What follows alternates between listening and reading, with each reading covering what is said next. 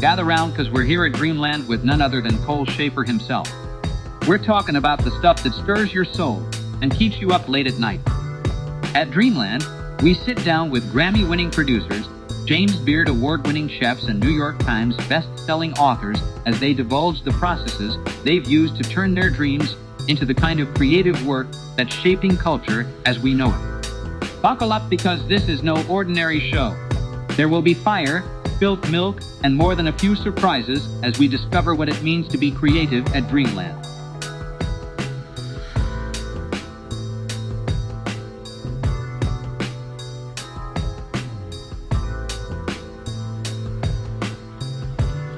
Do you have a Ted Drew's order?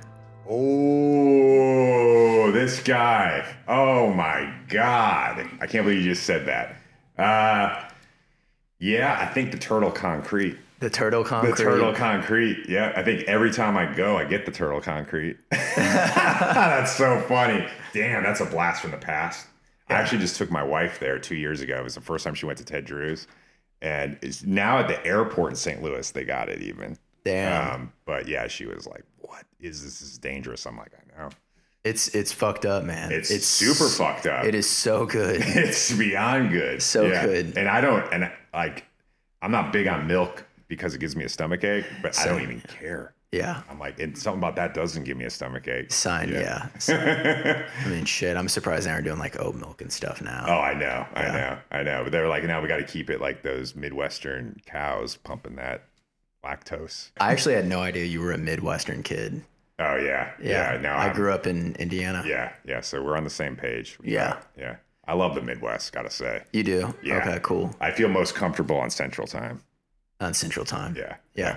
And I know like you kind of had a semi rough upbringing in St. Louis, or maybe not the best experience, but was there any redeemable qualities about St. Louis or like any fond memories while living there? Well, I mean, I think the number one best thing about St. Louis is that there's not a lot going on. So as a kid and as a creative kid, you got a lot of time to create, and not get distracted by things that maybe like an LA type of kid we get distracted about.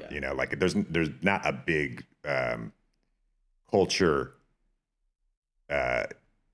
sort of, like in LA, you've got like the fast lane culture. You don't have the fast lane culture in a place like St. Louis, which is good, I think, for a creative kid. So you're bored a lot. You're bored a lot, and that boredom leads to breakthroughs that I think are important to sort of discover in yourself. What was your biggest breakthrough while there? I would say my mother one time pulled me out of school, and I wasn't happy about it because I liked being amongst community, and I felt like if I'm at home getting homeschooled or just at home learning, I'm not amongst any sort of community. I can't figure out, what that type of person is or that type of person is if I'm just like inward, but one time she did pull me out, and it was like 6 months, and that 6 months was my breakthrough because I would do my schoolwork, and then my schoolwork would be done in like 2 or 3 hours, where a normal school day was like 8 hours. And after those 3 hours were done, I would just sit in my room and write song. I'd never learned a song before. I can't figure them out. My ear is weird like that. So I would sit and like listen to Nirvana and sort of like a lot of the grunge bands, and then turn it off and then mimic it with writing my own songs. And so that period when she pulled me out is when I wrote my very first songs that led me down the path of just wanting to do music, really, Wow. Because at that point I didn't even have a guitar, and I had this kind of like a ukulele looking thing. And I would just do it on that. And then my mom saw that I had ADD, but she saw that I was razor sharp focused, and she's like, "Oh, I'm gonna get you a guitar because it feels like it's controlling the sway of like the unfocusedness." And so she bought me that, and that kind of launched me wanting to be in doing music, Yeah. Do you still write songs like that where you start with the lyrics? Yes. Everything. I don't think I've ever written a song. I don't think I've actually ever written a song where I haven't started with the lyrics. What I do is I just journal And then in my journal, I just put them all on the ground. And then the stuff that I like, I just start kind of coming up with something to that. Really? Yeah. Yeah. Okay. yeah. That's rad. Yeah. I've I never, don't know. I don't think a lot of people do that. yeah. I feel like a lot of people, will find a chord progression or whatever and Right. then start doing something to it. Yeah. For me, it's like, I don't care how cool the music sounds or the treatment of the production or whatever. If like the lyric doesn't move me for good or bad, even if I hate the lyric, if it's doing something, then I'm not into it. Yeah. It's just not I feel like, and in this day and age, music, I feel like kind of has flipped way more towards that lyrically driven, from the biggest pop stuff to like the most coolest indie to hip hop. And I actually feel like hip hop is responsible for that resurrection because the lyrical focus is what hip hop is, and then the track is like the icing on the cake, where for a long time in indie rock and like kind of the zone that I was in, it was almost like the track was what you focused on and the lyric was second fiddle. And now it's not the case anymore, which is great because I don't write like that myself, so it's great to see like peers and people that I work with like doing that approach. Yeah. And for you, is it are you thinking about trying to really tell a story with a song, or is it more just great wordplay? Like what makes a great lyric to you? I think it's both, really. There's purists who, would say, contrary to that, but I think it's both because I think you could, my goal as I get older is to tell great stories, I think. But a good riddle type of song to me, like in a Kurt Cobain style, is genius. Mm-hmm. If you can, they're both genius. You know what I mean? If you can come up with a massively popular song like Smells Like Teen Spirit, which is like a riddle, one long riddle, that's as powerful as coming up with anything that Leonard Cohen ever wrote. I kind of got introduced to Leonard Cohen, Chris Christopherson, Jim Croce, like later in life, and hearing kind of the stories, I was like, it opened my eyes, like, holy shit. I mean, this is a whole nother avenue of writing, where an artist can like take a guitar and tell a fucking story from start to finish. Exactly. Yeah. And I grew up on that style because my parents were big on like Bruce Springsteen and Dylan, and my mom was always really into words, so she'd throw down like a Dylan CD and just be like, read these lyrics, and I'd read the lyrics before I even knew any of the songs. Wow. Okay. Yeah. Was your mom pretty creative? Yeah, never had an outlet for it, right. But like, was just one of those people, or is one of those people who is like independently, like she can be creative and it doesn't need to like have it celebrated. Yeah. She gets the fulfillment out of the act of the creating. Yeah. Which is great. And so she always, I would say she's the one who pushed me to think about words the most, by like that example I just said, with just giving you the CD without the CD, giving you the booklet, read the lyrics. So I don't know if I told you this. I lived in Chicago for like a year, which I loved Chicago. But at 25, when I moved there from Nashville, I felt like it was just a lot to take on. Right. And I was reading that you moved to Chicago when you were 16. Yeah. Which seems insane. Yeah, it was insane. Tell me about that. Like, how'd you get by? I had a band in St. Louis and it was going really well. And we were on the radio, and I was young. I was like 15, 16 years old, and we were getting on the radio, and there was some record deal offers and all this stuff.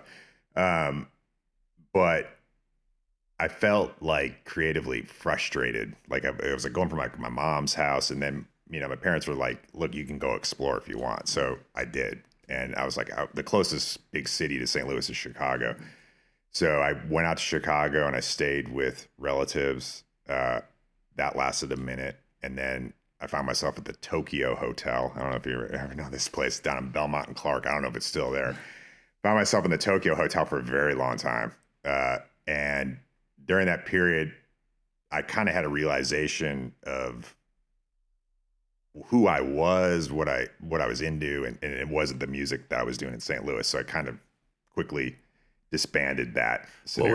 What was the music you were doing in St. Louis compared to sort of this? Well, so I was doing stuff that was like very folk driven, more in the vein of like if you merged like Bob Dylan with this band called the Cowboy Junkies. That I don't know if they're still around, but they were this amazing band from Toronto that has a cover of Sweet Jane that is like the best cover of a song ever. But kind of experimental folk is really what it was. And there was something about it that just didn't feel like me at the time. And I didn't realize that till I got to Chicago, and I started going to clubs there, and I like got into the, there's the dance culture that was happening there, and like the LGBTQ community with like those clubs, and just experiencing stuff that was more, letting loose and not thinking about like, restrictions of like gender or who you are, or like what you're supposed to be. You could just kind of just find yourself in a way. And then I was exposed to a lot of house music and electronic music, and I'd never heard, St. Louis, that just is very sheltered as far, and this is like kind of like when internet's emerging is when I was growing up. So you didn't have a lot of outlets to discover music, other than what was on the radio. So there was like just a plethora of new tones, new sounds. So I found myself liking a lot of electronic music. So I started an electronic band down there where it was like just me and a singer, and I programmed all the MPCs and just did a whole change of lifestyle sonically. Is a sonic lifestyle change. Yeah. Went from an acoustic guitar to an MPC at that point. And so that was like around like 16, 17. Yeah. And so I did that, and then I went to about 18 years old. I decided to go to school because I'd kind of fallen off the deep end with just having too much fun. And I went. That's the difference between Chicago and St. Louis. Yeah, you're exposed to all the fun.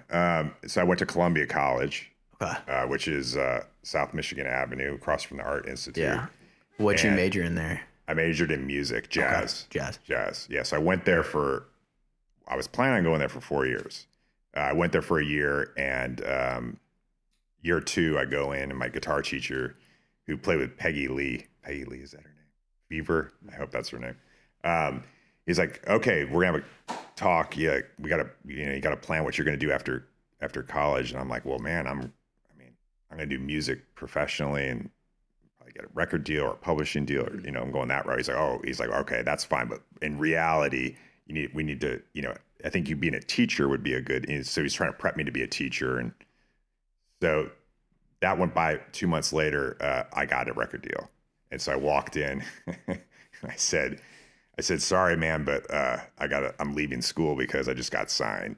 And it was a lot of money too. I don't come from money. Right. So I was like, I told him the number. Yeah. And he was like, he thought I was lying. I'm like, no, man, like I'm done. And I got signed. How old were you then? 19? I was 19. 19. Yeah, I was 19 years old. Yeah. And I got a lot of money at the time for a 19-year-old. Yeah. and Butch Vig, who, he produced Nevermind. He produced Smashing Pumpkins, Siamese Dream, legendary producer. Yeah, damn. Had a studio in Madison, Wisconsin, and he had a band called Garbage. I don't know if you've heard of this band. They're from the 90s. So anyways, he's a legend, right?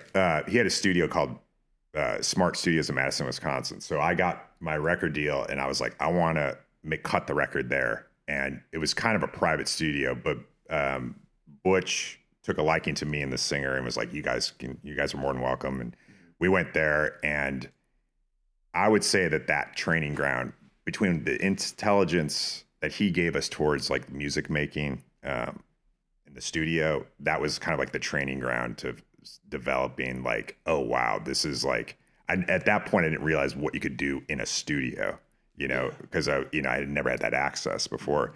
And then I started to see this studio as an instrument for the first time. And so, we camped out there for 3 months and made this amazing record. Yeah.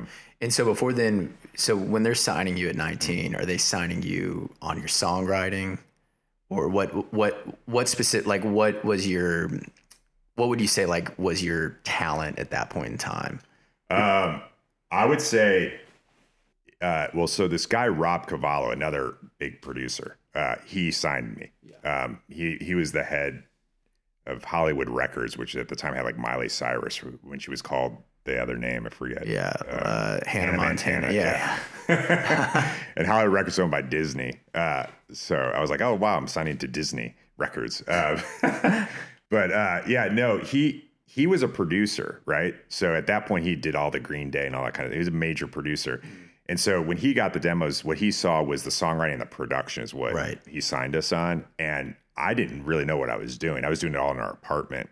But he really took a liking to the production because, like I said, I traded the acoustic for the MPC, but I didn't really know what I was doing. So I was like listening to hip hop but doing it over kind of, music that wasn't hip hop. Right. I was taking the hip hop production approach and applying it to not hip hop, and I think me just doing that just because that's what I liked and him hearing it going, this sounds exotic or something interesting, so that's what he signed us on. Because to back up a couple steps, I learned the MPC at Chicago Tracks on a R. Kelly Aaliyah session.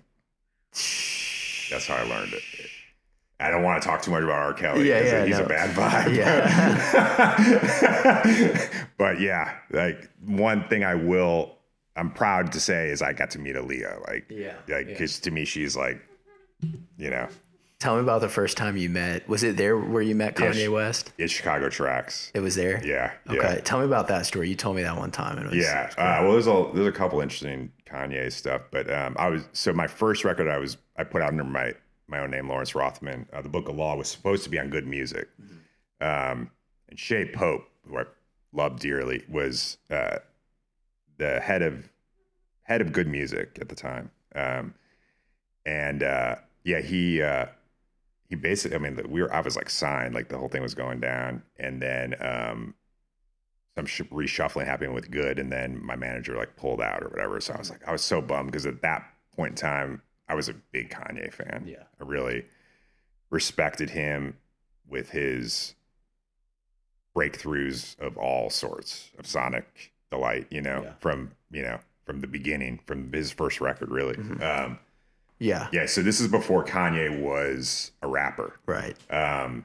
So he went to Columbia College, I think, for like a second. Mm-hmm. And I was an intern at Chicago Tracks. And so he came to the studio and my internship was through Columbia. And so since I was a Columbia kid, he's like, I want that kid. So I went in there and we made the craziest beat, and that was around the time I was figuring out the MPC, and he was on an ASR 10, which is like an Ensoniq sampler. So then I got to learn that as well, and man, it was just like kind of like I would say it was like a boot camp for production. I was only hanging around maybe Kanye like a month or two during that time. Mm-hmm. It was like a boot camp of this is how you produce. Yeah. And nowadays, would you consider yourself more of a producer or an artist? I look at the two things for me as intertwined. Yeah. I don't, like I said, like I would say like my breakthroughs with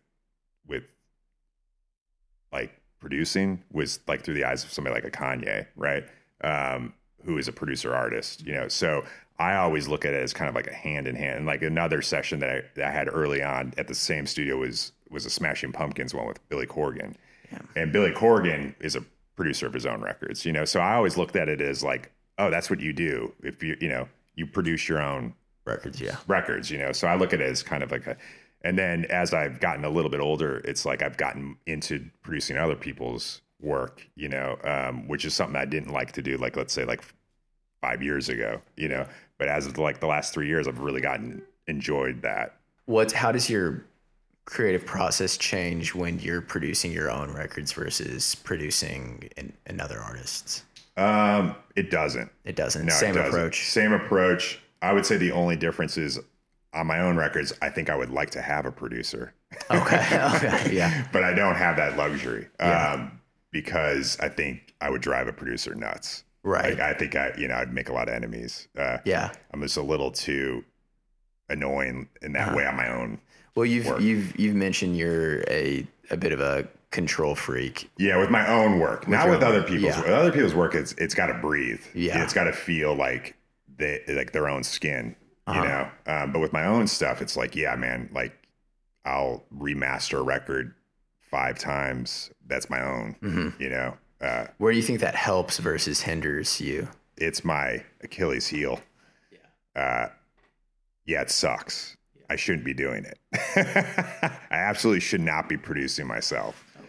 Yeah, but I just haven't found the scenario where, you know, so I can let somebody in and it actually work.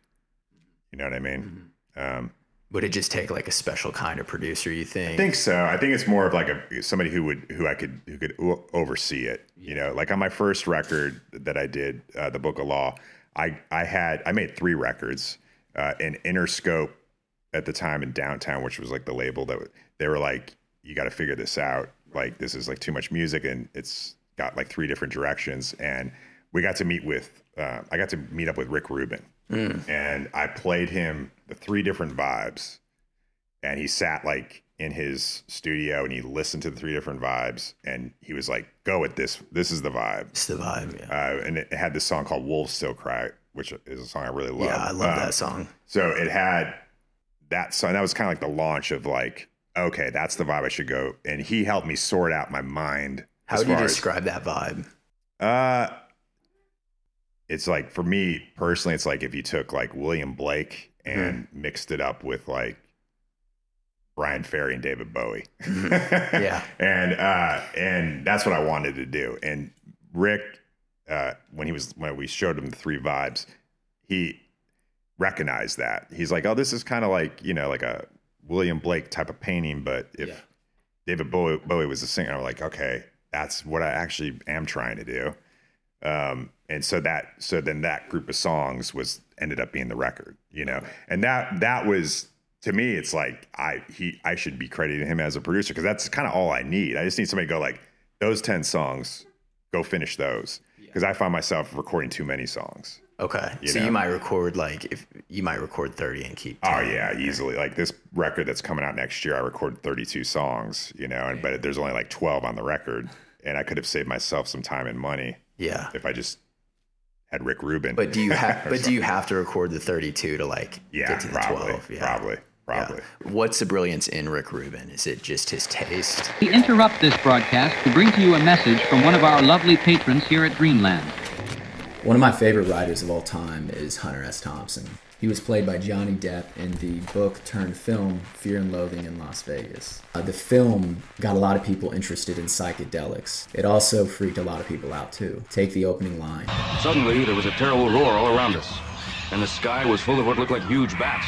Psychedelics, when abused, can be this. A scary trip, they can be a sky full of bats, but when taken in sub-hallucinogenic doses, they can enhance your creativity. Schedule 35 is one of the most trusted psilocybin brands among creatives in North America. Now they got micro doses, which is what I like to take when I'm feeling like I'm in a creative rut. If you're into seeing bats, you can use a super dose. Also have the lover's dose if you're feeling frisky. If you say fuck the doses and you just want chocolate, they also got psilocybin chocolate. Today, Schedule 35 is offering Dreamland listeners, that's you, 15% off your first order with discount code DREAMLAND at checkout. If you want to claim that, just head over to schedule35.co and use discount code DREAMLAND at checkout. Let's get back to the show. I think Rick Rubin does 2 things for people. I think, well, his taste is impeccable. And I think for the right artist, that works really well. To have somebody whose taste is so good and who can read through the bullshit, like can tell when it's like you're catering or you're doing a song or an idea because of something that's like an audience. You're doing it for an audience, or you're not doing it for yourself. Like he can kind of see through the bullshit, I think, you know, and go like that song is really you, you know, it represents you. And I think that's where a guy like that shines, you know? Being able to like kind of maybe see where an artist, not necessarily phoning it in, but is maybe doing it to appease like an outside audience. Or yeah, I think he can see like when an artist is doing a song and doing it like from their head, not their heart. Yeah, you know what I mean. Yeah. And is there a place on an album for both like sort of head music and heart music, or should it just all come from the heart, in your opinion? I think it should all come from the heart. And even in stuff that I don't like, you can tell when it might be like, okay, I don't like that genre, or I don't like that band or that record, but you can tell that like they mean it. You know what I mean? And that I can respect. And sometimes I wish a reviewer could see that. Right. You know what I mean? Like, it's like, it might not be a good record, but there's so much intention from the heart that it's worthy of a good review. Yeah, it was honest. Yeah, it was honest. Yeah, it came from an honest place. Yeah. What's an example of a song that maybe isn't super well received, but when you hear it, you're like, that came from an honest, vulnerable place?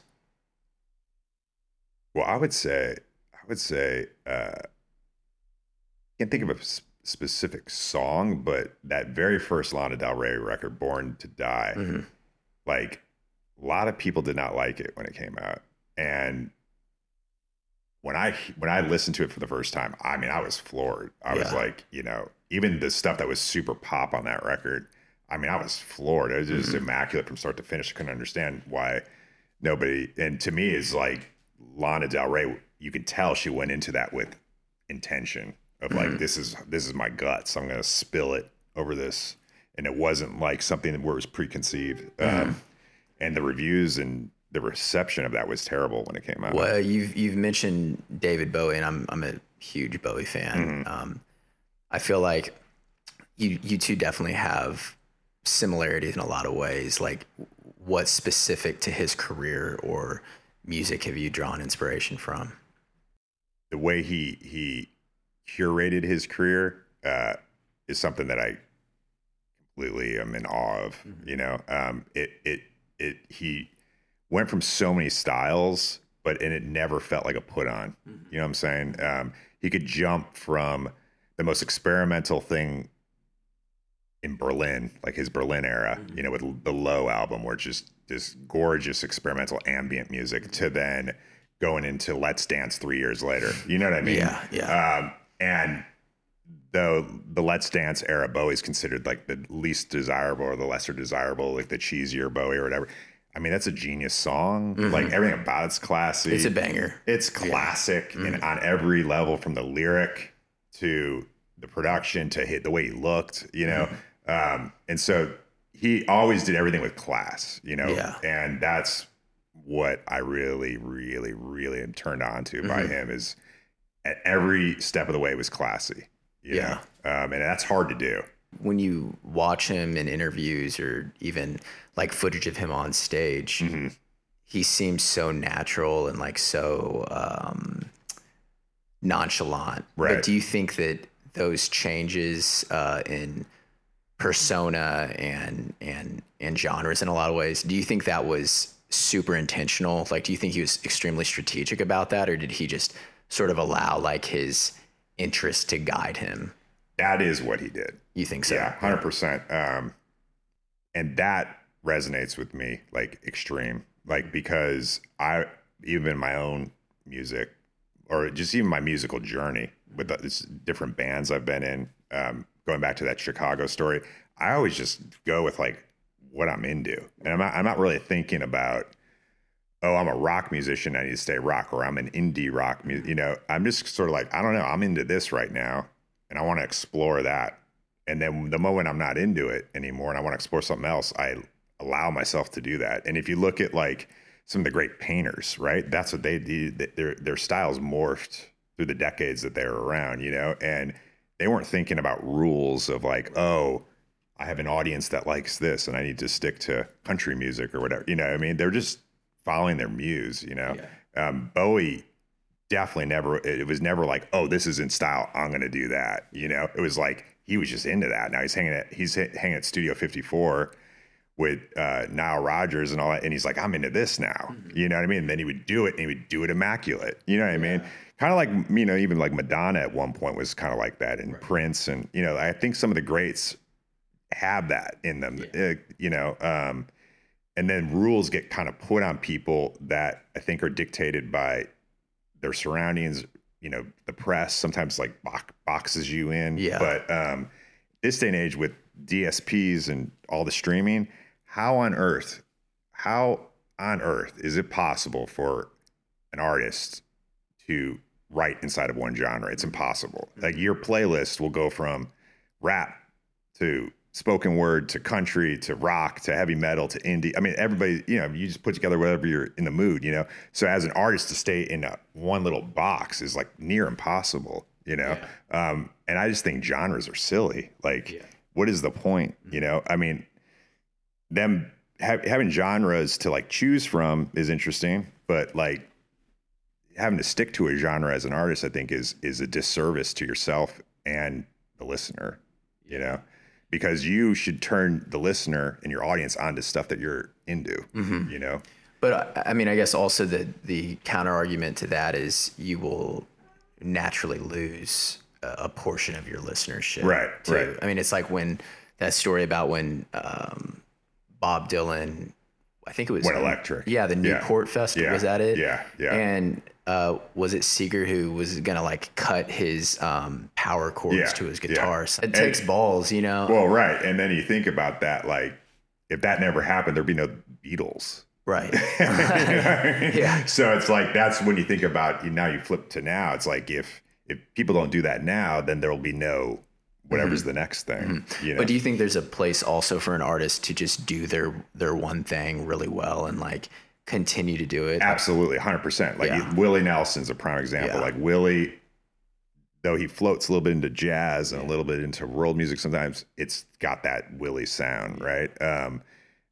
That, and Bowie does too, even when he would float around. And I think what the thread that goes through all of that when an artist does float around to different genres is their voice. Yeah, right? their voice. Their voice ties it all together. So I'm all for, somebody who shouldn't be putting an 808 in their music, put it in, because the voice is what kind of ties it. And if it comes naturally to you to stick in one lane, then do that. But if it doesn't, don't force yourself. And I think a lot of people force themselves to stay in that lane, and then those records that they put out kind of become like sour. Yeah. You know what I mean? Yeah. I mean, one artist, I want to compare him to like Willie Nelson, but like Cigarettes After Sex. I'm a huge fan of that band, but also it's almost like every song I hear sounds kind of like the previous song. Right. But I also am kind of like, sometimes I'm like, are you challenging yourself artistically? Right. But then other times I'm like, no, I really like that you're just kind of committed to doing your thing really well. Right. And I mean, that's what I loved about like the band Mazzy Star. Yeah. Like, I don't want to hear Mazzy Star do anything different. No, you know what I mean? But, same, so I think that's what Mazzy Star, like those group of individuals, I think that's just, they were razor locked on that. And that's just what they were feeling. Where like someone like Bowie, if he would have stayed in one lane, I don't think he would have been an icon. No, I don't think so. Because it wasn't natural, it wasn't authentic to his personality. Do you think that's the key to building a, multi-decade long career, is just having that ability to explore? Oh yeah, it's the shock and awe. Yeah. You know what I mean? As long as it's authentic. Yeah. If it's not authentic, then it nosedives, right? Yeah. But my wife directed a lot of Bowie music videos. Really? Yeah. So like when my daughter was born, Bowie sent flowers to her. That was like, Holy your first flowers are from David Bowie. Goddamn. But so later, before Bowie passed, she did like some of the later videos. She did some of the 90s videos, and then she did Stars Are Out Tonight and Next Day, like, which was from like the very end, right, when he was going to pass. So she worked directly with him. Yeah. He was been at my house. He's been in my studio. I mean, when you see an interview with him, he just oozes class. Is that how he was in person? Oh my God. Yeah. Just completely a gentleman. And one funny story about that experience is, another thing that I respect about some of these OGs is like, they negotiate themselves. Like, there's no people Like, there's no like, oh, my manager's going to figure that out. Or no. Bowie was in my kitchen with my wife. So my wife's the video director, but she's also a photographer. Yeah. And Bowie wanted photographs taken on set so that he could use. And so in the kitchen, he's negotiating her fee for the photos that she would, because, you know, she gets a director's fee and a photo fee on set. He was negotiating the fee, and my wife, Floria, has never, ever experienced that before with an artist. So going down to my kitchen was this whole negotiation about the price of, so what are you going to charge me for the, you know, per photo, like a whole thing. And she didn't know what to say. And then during that, my dog, my beagle, I have like a bar. And then there's like there's like a bar, and then there's like the kitchen area where the stove is. My beagle jumped. I have no idea what possessed her. She's never done it again. Jumped from the bar onto Bowie, and like he dropped his coffee and like caused like a whole mess. And then he's like, okay, we'll deal with this later. You know, like it was deaded at that point. But and my wife was like, thank God the dog did that, because she was like, who got the rate they wanted? With your wife or Bowie?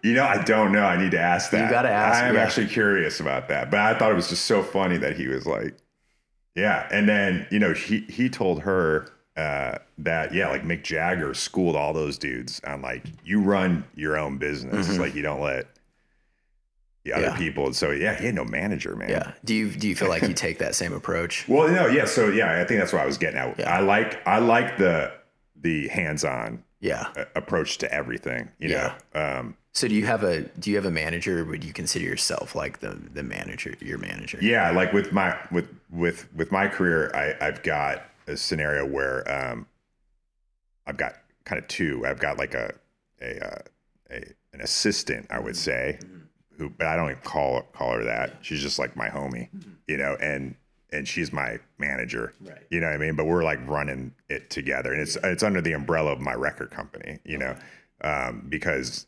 I learned after my last experiences being on so many major labels that like I can't be on these labels. Yeah. I can't be making these records and then they own the masters. You know, it just doesn't work for me. The independent approach of like the artist controls their mastering, and like John Prine did, like that model is for me the model that resonates. Yeah. You know, that, I mean, again, with David Bowie, like Bowie Bonds. Do you remember when he did that? Yeah. Even the music that came out in the last 20 years of his career was all his own label. Yeah. You know? And yeah, it's just like, I understand both sides of it, right? But at the end of the day, you know, good friend of mine, Jason Isbell too, he's got his own label. Like these artists, I feel like they have their own label. If you're in it for the long haul, it's just going to be a better outcome. Yeah, I feel like that's something, honestly, like creatives in general just struggle with. Yeah.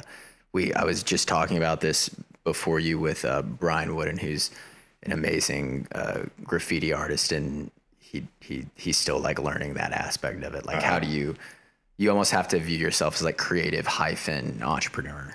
Well, in this day and age. Yeah. It's almost like school needs to kind of reshuffle. Like my daughter's going to Berkeley in California for music or for a film. Okay. And they actually start to teach that kind of thing. Like and it's a weird hat to have to wear the business hat, the entrepreneur hat, and the artist hat. But a lot of courses now at her school where she's going is like, how do you navigate in today's time as an artist? You kind of have to be both. Yeah. You know, and going back to hip hop, it's like, you know, those folks are like the kings and queens of that, you know, they're always like entrepreneurs, artists, you know, mixing it together and it working, you know, and it being like great art, but smart business moves. I feel like I kind of got that education though, just like I started as a freelancer, you know, so I would literally write as a freelancer, and you pretty quickly, when you're like negotiating your own rates, you're like, damn, like I need to get away from the kind of trading hour for money to like quoting by the project and then kind of going up from there. Yeah. You know? Yeah. You mentioned your daughter goes to Berkeley. Have you like intentionally tried to raise like a pretty creative kid, or did it just kind of happen naturally through osmosis? Happened naturally.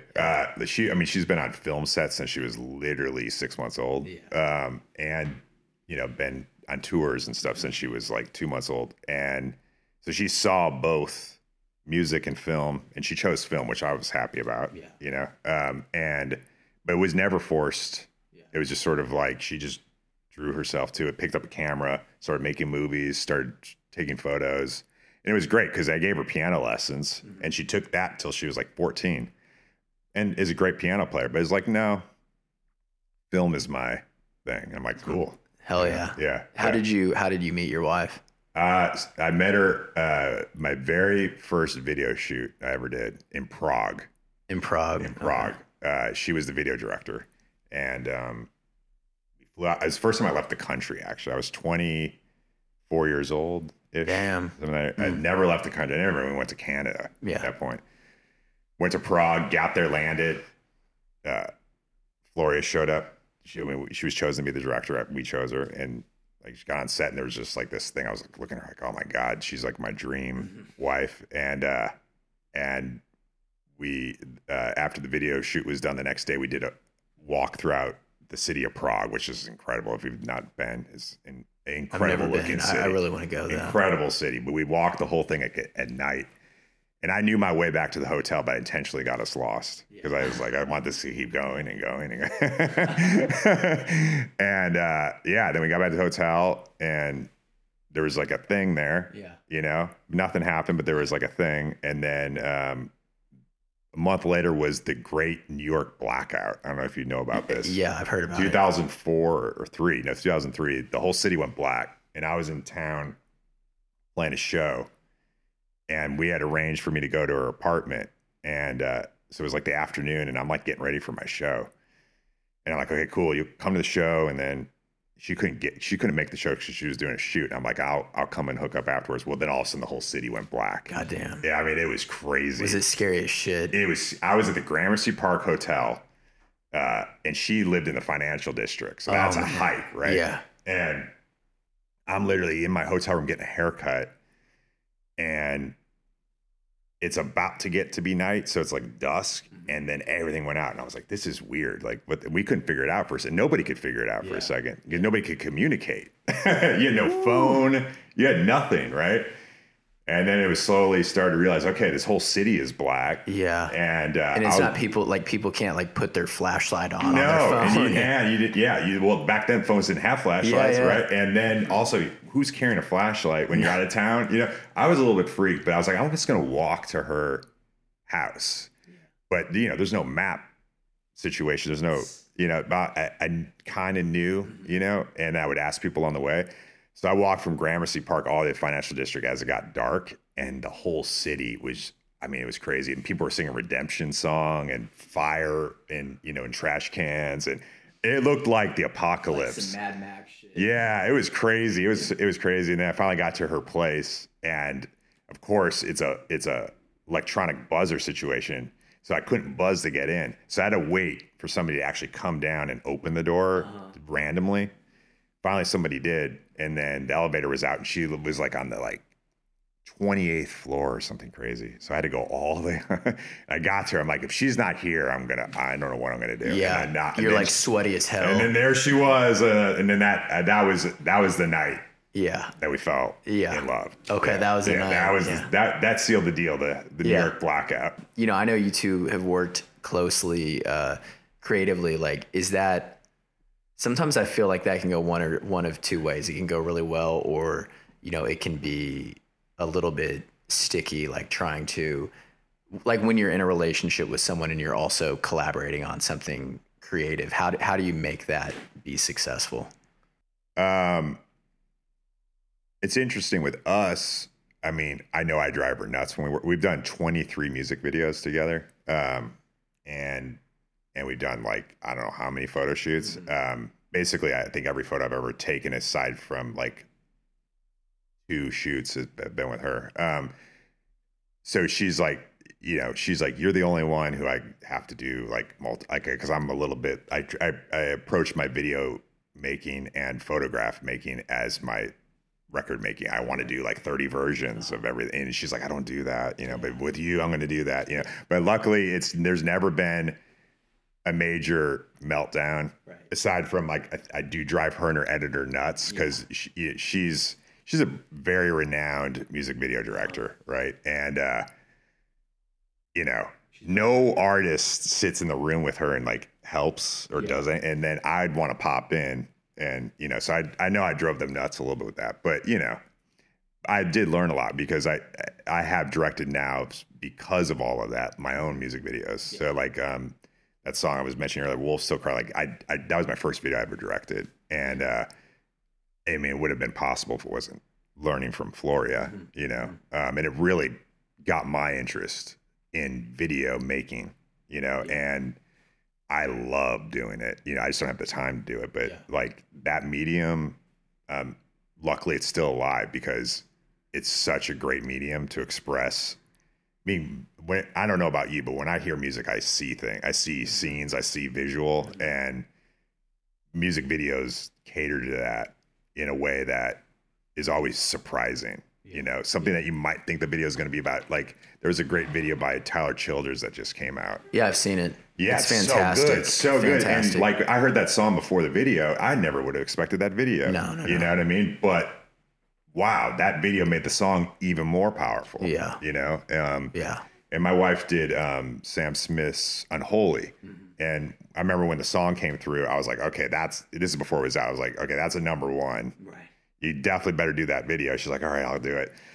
And she liked it, but she doesn't have a lot of time to do music videos these days. And she's like, okay, I'm going to do it. And to me, the video also in that instance, like made the song even more powerful. Like to see that it was about this like shady dude and, so yeah, I just think music videos are still very relevant and important, in the process of the narrative aspect of what songs are. Going back to that lyric thing, just showing the audience like this is what the heart and soul of this.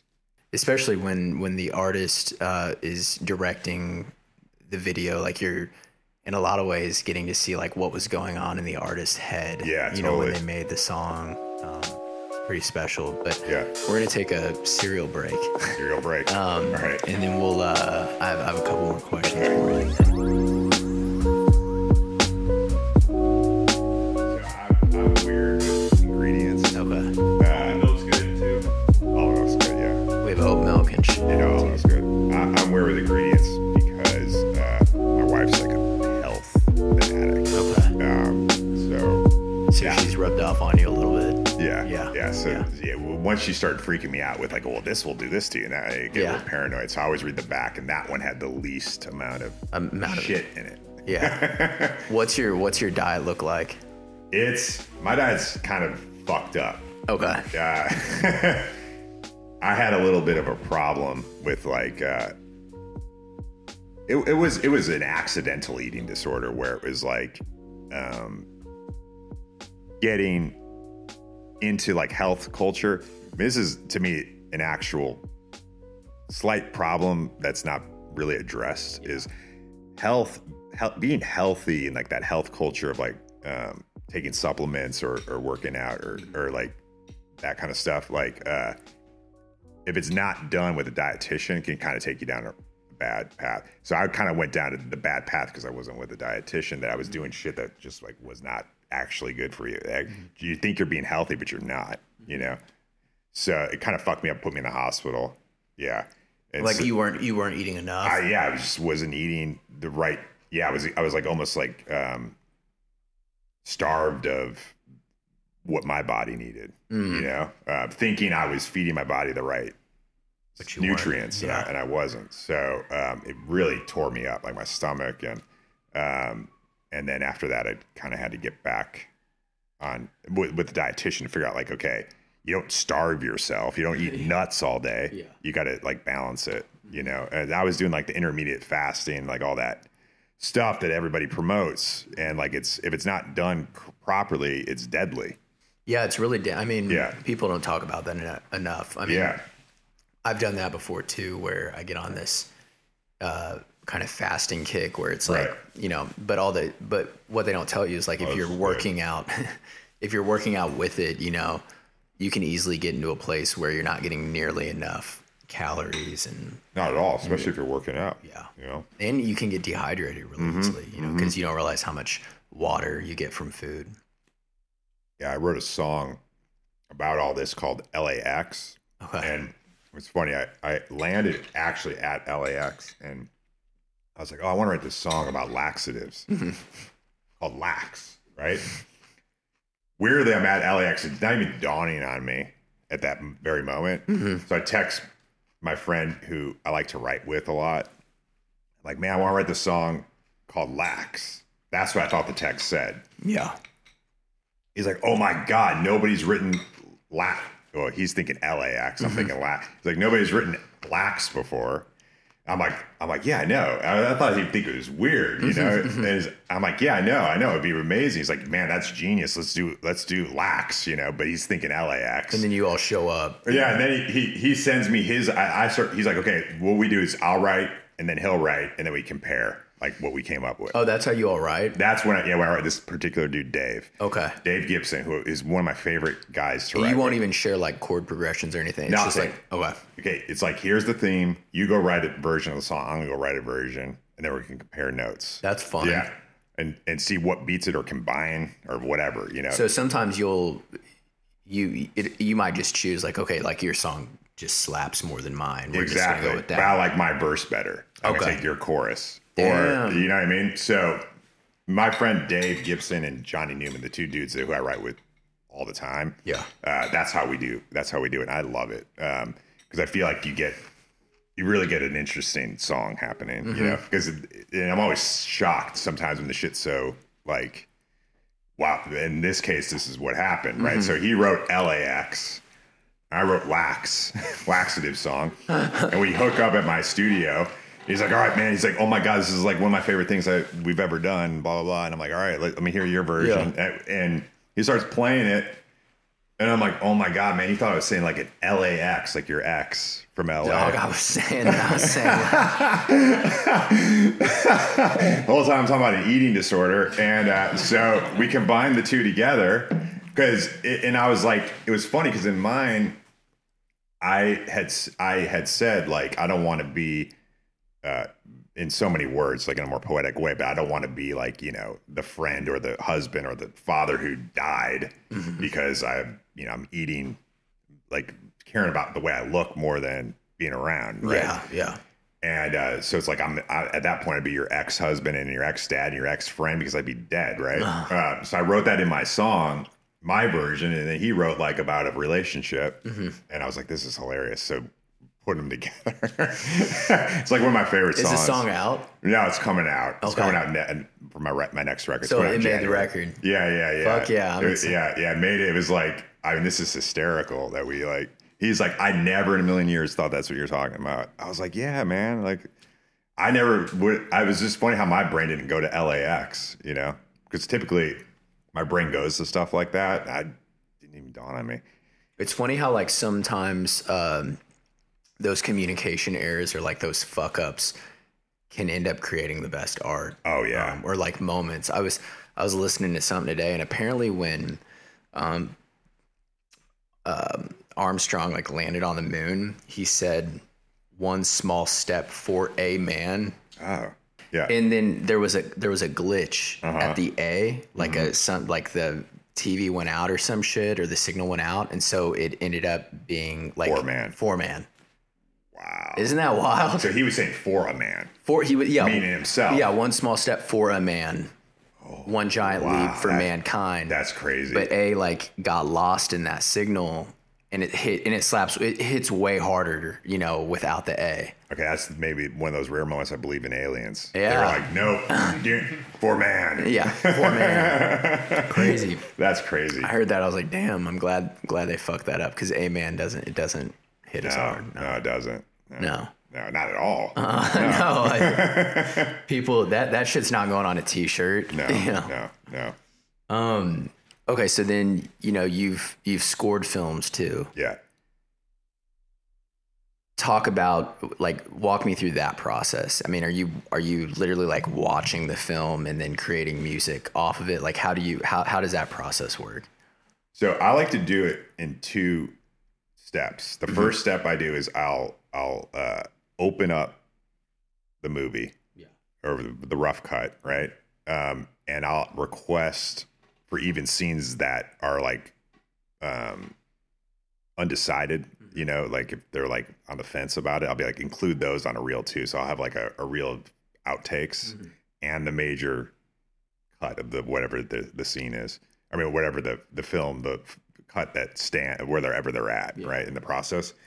And I'll just play my guitar or piano, just watching it, not thinking, and just having my engineer just recording me, right? And then I'll go and I'll do a guitar pass, then I'll do a piano pass, and then when that's all done, I'll find the segments that I like just on piano and guitar, and then from there I start building.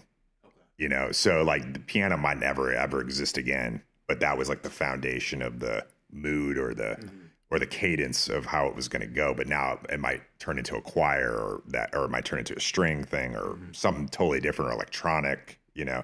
But I have to have some sort of musical center that's on just a regular instrument in order to then go hog wild with it. Yeah. You know what I mean? You guys have like the foundation. You have to have the foundation, but it also has to be something that is like my knee jerk reaction. I feel like when I listen to the notes of the producers and the directors, like what their early notes are, and if I listen to their temp track, I strike out.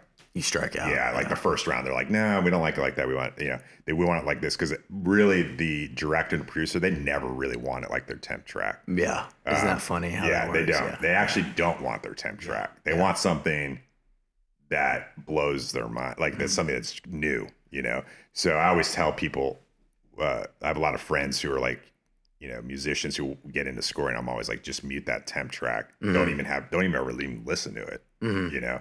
Because it never works. And do you include like the scenes that like might get cut just because there might be some sort of inspiration? There might be some sort of inspiration for me. And then, funny enough, sometimes when I do that, I feel like the director, the producer, then they'll see the scene a little bit differently now, right? And then they might consider putting that in, Yeah. And like the music will suddenly change the scene. Yeah. And a few people that I work with, they like that too, because, music goes hand in hand with film, even if it's chill, from the chillest to the most like John Williams, Star Wars type of stuff. It really moves the viewer along emotionally and subliminally more than the viewer even knows. Right. You know what I mean?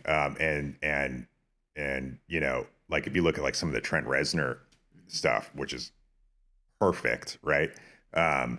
He'll just have like literally one note sometimes going on one sound. But if that was anything different than that, it would totally destroy the scene, So it's a very delicate process, One of the scariest movies I've ever seen is The Witch. Right, yeah, and which is great. So. A big reason it was so scary to me was just the fucking soundtrack. Yeah, soundtrack's amazing. It's fucked up. Yeah, I'd be watching that and I almost describe it when you're watching that film, you just are like overwhelmed with a sense of dread. Yeah. And a lot of it is the soundtrack. Yeah.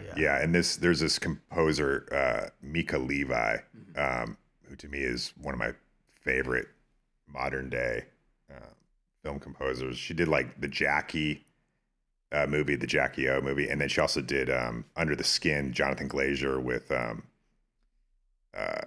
Scarlett Johansson. Yeah. And that is a really good example of like, I can't identify a single what those instruments are. They're so creative. Like she created instruments to do music for that. You know what I mean? It's like, I don't even know what that is, but it just works. Immaculate. Yeah. And that to me is like kind of the goal is like, how do you reinvent the soundtrack, the score to a film? Because we've all have heard strings and we've all have heard choirs but what's that next plateau to go to? And Mika, and there's people like her that I think are like redefining where a score can go, And then, I mean, like with the turning, for example, when you're, I guess, submerging yourself in that process of like watching that film, creating that music, do you feel like that has an effect on your overall mood for like weeks at a time as you're creating it? Or is it just kind of like water off a duck's back? When you leave the studio, you're fine? No. To me, it's like record making where, and like previously when I started my solo project, I would do alter egos. I was like 8 different people, all me.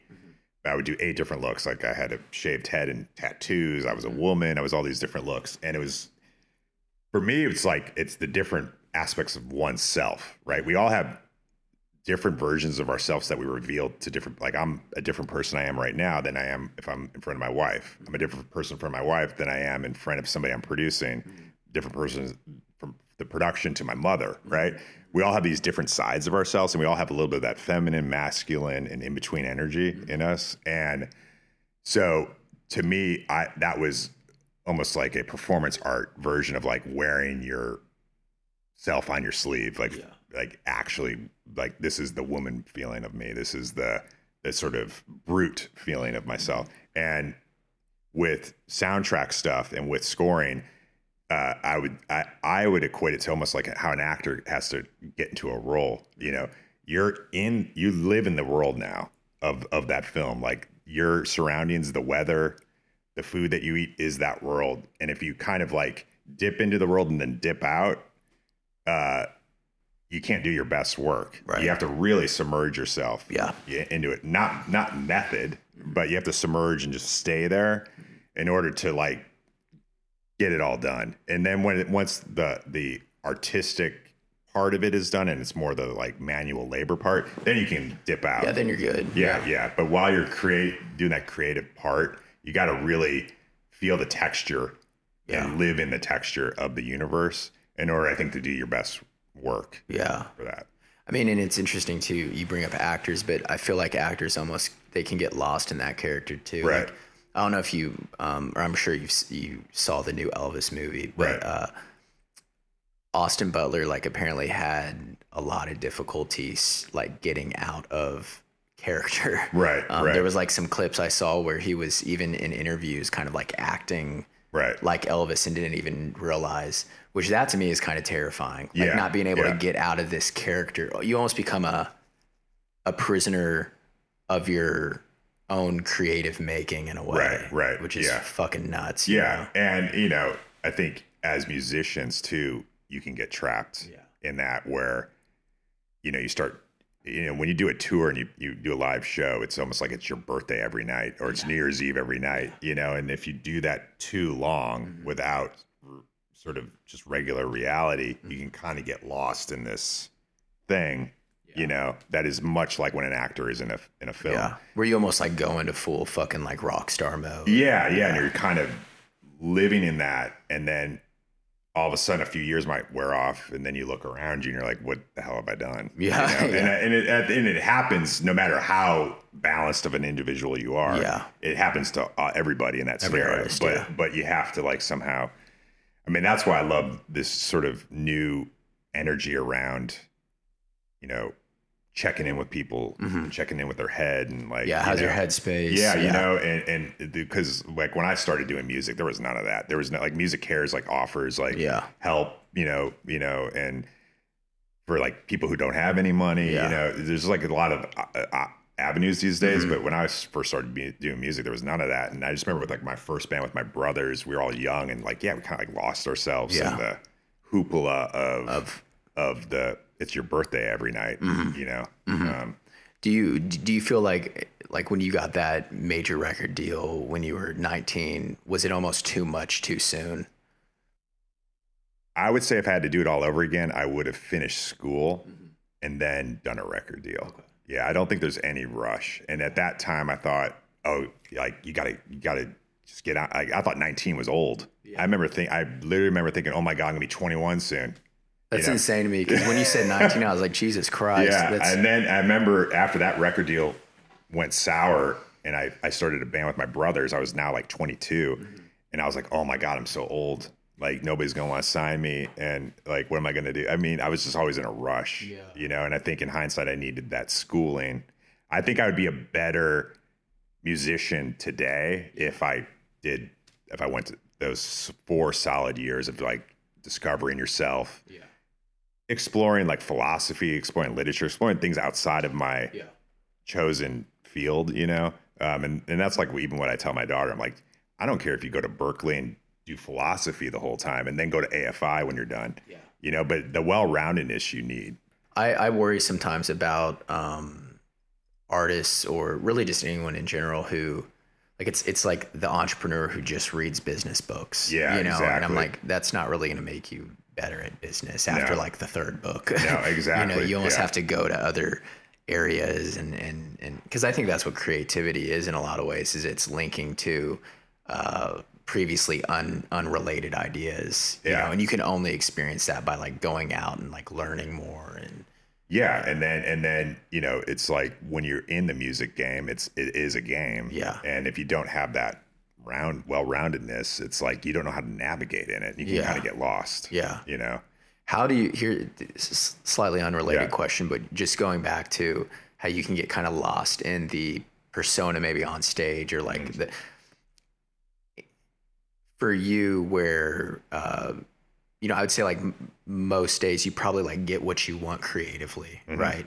How do you turn that off when it comes time to like go into like your relationships or your friendships? Because I feel like that's something artists struggle with. Where that has been, luckily, like my wife is my rock, like, and my daughter. Like I think I would probably not be sitting here if it wasn't for the two of them, because I've always had a problem with turning that off. I have a studio built in my house, and so I have access. I mean, and it's a very elaborate studio. I've seen pictures. It looks dope. I mean, I have access to just create until like fall asleep, right? And I would find myself down there like way too long, you know. And then it's like, my family's upstairs and I don't see them because I'm just down here every day. What am I doing? You know, I'm like creating. Like, how much do I need to create? You know.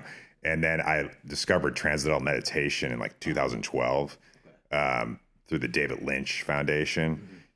David Lynch is like, you know, pretty renowned director who I very much respect. And we went to a talk of his. And then after the talk, he said to everybody in the audience, anybody who wants transcendental meditation, it's for free for you. It was 12 of us. It's for free for any of you 12. And I was like, okay, is she serious? And Flora's like, yeah. Okay. I'm like, all right, this is amazing. But we waited 2 years to do it. I have no idea why. So then finally, I'm like, we need to do this TM stuff. And we called the David Lynch Foundation. I'm like, they're never going to honor that. So we'll just pay whatever. And they're like, oh no, you're at the top. No, you get it for free. And I'm like, this is hilarious. That's crazy. So I went and I learned TM, and that changed my life. Like completely. From that point forward, I wasn't this compulsive, like sitting in my studio for 14 hours a day. You know, I was accomplishing things in 3 hours that were taking me like 15 hours before, you know what I mean? And you do that every day? Yeah, and I do TM twice a day, 20 minutes a day. Morning and night? Morning and night since 2012. And like it's almost like it's a healthy addiction because it's like if a day goes by and I didn't do it, I get like, oh, fuck. Yeah, you feel out of sorts. Yeah, I feel out of sorts. I've been wanting to get into that. I've heard great things, but I've just never like. Yeah, there's a great teacher here in town, but I really suggest, I always tell everybody, just make the Mecca to LA, or next time you're in LA, just go do it at the David Lynch Foundation house, because there's something about that property that I can't explain it, but I'll do like refreshes and I'll go there and I'll sit in a chair like this and I just go deep into that meditation and I'm like reset. Like I can now do it a lot more clearer and quicker when I get that reset. It's something about that energy of that house. Like, I don't know, but yeah, I've sent so many people I know over there and like kicking and screaming like, oh God, this is so stupid. I don't want to, and then they go. People I've paid, I'm like, I'm just going to pay it. Yeah. You know, just go fucking do it. Just go fucking do it. It's going to change your life. And it's the one session, man, 30 minutes with this lady, Lynn Kaplan. And everybody's like texting me, holy shit, I'm like, I know. Lynn Kaplan, David Lynch Foundation, man. Okay. That lady, I mean, I want her like protected in glass. Yeah, damn. She is like, it just helps you with everything. Like it's beyond music creation. Yeah. It's like, just helps you with just everyday road rage. Yeah. You know what I mean? And like I said, when I don't do it, I feel like I'm sort of like tilting to this side a little bit. You know? Yeah. Don't feel right. Damn, I wanna do a class with her. Yeah, you got to do it. Yeah. And it's great because it's the type of thing you go and you do it. And if you don't like it, you just don't do it. Yeah. But nobody does not like it. Yeah, everyone's sold. I haven't met a single person yet. Yeah. In 2007, you released a book, which I thought was, which I find to be really interesting because, and I don't know if you see this in the industry, but not a lot of people, like songwriters kind of stay in their, I don't even want to say lane because that makes it sound like you're not allowed to do multiple things, but there is a fundamental difference in songwriting and sitting down at a typewriter and in really letting like words flow and kind of letting them have room to breathe. Yeah. So it surprised me that you were able to, you wrote a novel, right? Yeah. How was that, how did that process change compared to like, how was it different from like songwriting? Well, if I could do it again, I would do it as much as possible. I have no idea how I was able to do it at the time. It was almost like, I want to say I was possessed. I was so like razor, like missile locked, razor sharp. Like I just saw the whole thing. It was crazy. Like I saw the whole novel in my head and I sat down and over a course of like 6 months, I had the most focus on anything I think I've ever done. And I wrote it in 6 months, which is pretty quick. That's very, very quick. Yeah. Very quick. Yeah. And when I was done, I was like, I don't even know if this is any good or whatever. And then I started sending it to editors and people that I trusted to just read this. Is what, I know that there was like actual fundamental problems, like grammatical and shit like that, but I'm like, just read it and tell me, is this story any good? Yeah. And when I got the 6 people I sent to all back with a straight A, I was like, okay, it's cool enough to like move forward with. Yeah. And then I put it out and it was funny. I left a lot of the grammatical problems in it because the perspective of what it's about is written from a kid who's 13. Okay. So I'm like, if the kid is too perfect, like you got to give him a little bit of like, he's not doing it right. Yeah. You know what I mean, mean? it's that's a brilliance in, Catcher in the Rye. Yes, exactly. Where, I don't think there's like spelling, but the language is so stripped back and so dialed back that you believe that you're watching the world through like a 14-year-old. Yeah. And that's what I wanted to do. Like there's no spelling, but there's like weird run-on sentences and but that's how a kid talks. Right. You know what I mean? Thinks. Yeah, that's how a kid thinks, you know? Yeah. And I was really inspired by, have you ever heard J.T. Leroy? I've not. Okay, J.T. Leroy is Laura Albert, who's a dear friend of mine, who's the actual real writer. Mm-hmm. But look that story up. It's a crazy story. She pretended to be I want to say she would pretend to be a boy, but it might have been like a gender fluid I don't know actually the gender of what she was, but she pretended to be somebody else called J.T. Leroy and wrote 3 novels under that alias. Yeah. And it blew up. Even a movie was made of one of the books. It blew up. And then once JT had to give interviews, she had her husband's sister, go out in a suit, like a very peculiar looking, and do all the interviews, do the press tours. And it went on for years. And celebrities were falling in love with JT. And Madonna was bringing JT on stage. And I mean, it just was a hoopla. Yeah. And then it was outed that JT doesn't exist. And it's this, 40-year-old woman called Laura Albert writing all this stuff. And she got in a lot of trouble. Yeah. Because I think there was an element of that JT had HIV. And so she crossed a few lines, I think. Right. But they're brilliant. And that was really my inspiration to writing I read those and I was like, oh my God, like I want to write something like that. And I just took my childhood and just wrote it. I just wrote it down basically, just all these stories. And if it wasn't for those books, I don't think I would have done it. But, it was interesting how focused I was because now I've tried to do it again and I can't. I mean, the beauty in writing a song or a poem is, I don't want to say the dopamine hits instant, but, you can write a song or a poem in a day or an afternoon. Right. Do you think part of it's that, like, you had to wait so long to put the book out? Or do you think just, like, you had a book in you and it was ready to come out? I think, well, and I tell everybody this, like, anybody can be a musician, or an actor or a writer, like, is if you put your mind to it. Yeah. And so I felt like at that moment, I really put my energy to it. Yeah. And I could where these days, if I did put my energy to it, I probably could accomplish it again. But if you don't truly have that drive, then you're not going to do, you're moonlighting. And then I don't want to take up that space. I don't want to moonlight as an author. If you're going to do it, you want to do it. I want to do it, and there's a lot of people that cross mediums, and it works, but I don't like when people moonlight. Right. You either do it or don't. Don't like direct one movie and then go back to your music career. Like, go direct a bunch. Yeah. You know what I Go mean? learn it. Yeah. So I like that. yeah. It's the same thing with like artist producers. Yeah. If you're going to produce your records, like produce your records, but don't like produce a few songs and then bring in a producer to produce the rest, and like, just like commit to doing it. Yeah, commit to, like, that's what I'm doing, Then you can cross mediums and it's cool, And I mean, a lot of musicians and actors do that, and people are always like, oh yeah, when an actor puts out a record, it's cheesy or whatever, but when a musician acts, it's okay, right? And I think it's not always okay, right? But the musicians who are successful actors, they really put their energy to it. Yeah. Like Chris Christopherson was like, I am an actor, and you believe it. Yeah. You know what I mean? Jared Leto, like, I believe it. Yeah. I what was believe that it. film he did with Matthew McConaughey? Oh, so good. Dallas Buyers Club, Oh one of the my best God. movies ever. He won an Oscar. It was incredible. Yeah. I mean, that's what I'm saying. He, 30 Seconds to Mars, like, do I love the band? No, but do I believe it? Yeah. I mean, when you see him play in that band with his brother, you're like, yeah, they mean what they're doing. It's not my taste, but they mean what they're doing.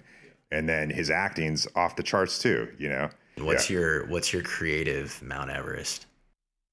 I'm gonna have to say, I think I already got there. Yeah. Yeah. What is the it? sense of like, I just love what I do, no matter how small or big. You know what I mean? Like, I don't care if I ever won a Grammy or an Oscar or anything like that, or if I got a platinum record or didn't, type of thing. I'm so happy with like my day-to-day life, of what I do creatively, that if anything more comes to me, that's just part of the every day-to-day satisfaction of what's already happened. Do you get what I'm saying? Yeah. I don't feel like if any more or less comes to me, it would bug me. Right. Or I would celebrate. Yeah. I've asked that question, I think 12 times, and that's the only that's the only time that answer has been said. Yeah, I mean, because when you said it, I was trying to think, and I'm like, no, I think I really, I like where I'm at, I respect it, man. Yeah, I love that. All right, I lied. We have 3 more questions. Have you ever heard like rapid fire questions? They're just like quick. Yeah. Let's see if I can do it. Yeah, I think you'll do great. But we're up in the ante. You're gonna strike a match. I'm gonna ask a question, and you got until the flame reaches your fingers. Okay, I love it. I gotta try this at home. Yeah. All right. You ready? Yeah. Go. All right. I want you to name your 9 altars from the Book of Law. Okay. Alistair, Nantucket, Elizabeth, Kevin, Orion. You got fucking lucky. How many did you name? 5? No, I think 6 or something like that. I named 6. Yeah. All right. Next question. This time, hold it at like an angle a little Okay. bit. Make it a little harder. Can you rank your top 5 favorite Stanley Kubrick films based on the soundtrack? Yeah. Space Oddity, Clockwork Orange, Eyes Wide Shut, Full Metal Jacket. Bowery makes shit fucking matches. Bower's on my side. Yeah. All right, this one's tough. I don't think you'll be able to get it. All right. I'll hold it like this. All right. Can you recite your favorite poem? Oh, jeez. Why'd you have to do that to me? Oh, thank you. You got to pass. You got to pass. I love poems too, man. Yeah. My favorite poem, I don't even know if it would be considered a poem. It's the Mark Twain Adam and Eve. You ever read that? No. Oh man, All right, I'll look it up. Yeah. Mark Twain, Adam and Eve. It's only like 70 pages. To me, it reads like a poem because it's like 70 pages, but there's not much on the page. Yeah. That's a game changer. The game changer? Yeah, all right. yeah. I'll The add Book it. of Eve is what it's called. The Book of Eve. Yeah. Hey, I got a couple more things for you. Yeah. So we get all our guests gifts. Right. The first one is a martini from Host Cocktails. It's like a pre-made cocktail. It's super dope. They're based out of Chicago. Wow, amazing. And then this one's from us. Let's go ahead and grab that. It's kind of timely. Yeah, I was going to say, even with your story of your meet cute. Oh my God. That's awesome. That is awesome. From the Czech Republic. Holy shit, that is crazy. Right away, I was like, what the fuck? Isn't that dope? That is funny. Yeah. Wow. That is insane. But you guys know that? We knew some of it, not all of it. We knew that you're a big Kubrick in film, film head. We did not know the Prague. The Prague, story. yeah. I mean, that, oh my God, my wife's going to lose. Sometimes the magic happens. Sometimes the magic happens. Yeah, we can't take ownership for the Prague part. Damn, that's cool. Yeah. All right, right on. Yeah. Right on. Well, this was fun. Yeah, this was a lot of fun. Yeah. Thank you for taking the time. Thank you. Well, folks, that wraps up another thrilling edition of Dreamland. Cole Schaefer and his team of creative misfits work their darn tails off each week to make this show possible. How do you compare your group with the Beatles? I don't know. How do you compare it with the Beatles? I don't compare it at all. There's no point. Well, let's get right down to brass tacks. Do you think you're better than they are? What? It's not the same group, so we just do what we want and they do what they want, and there's no point in going on comparing us. You can prefer us to them or them to us. It's just diplomatic, you see. Very diplomatic, and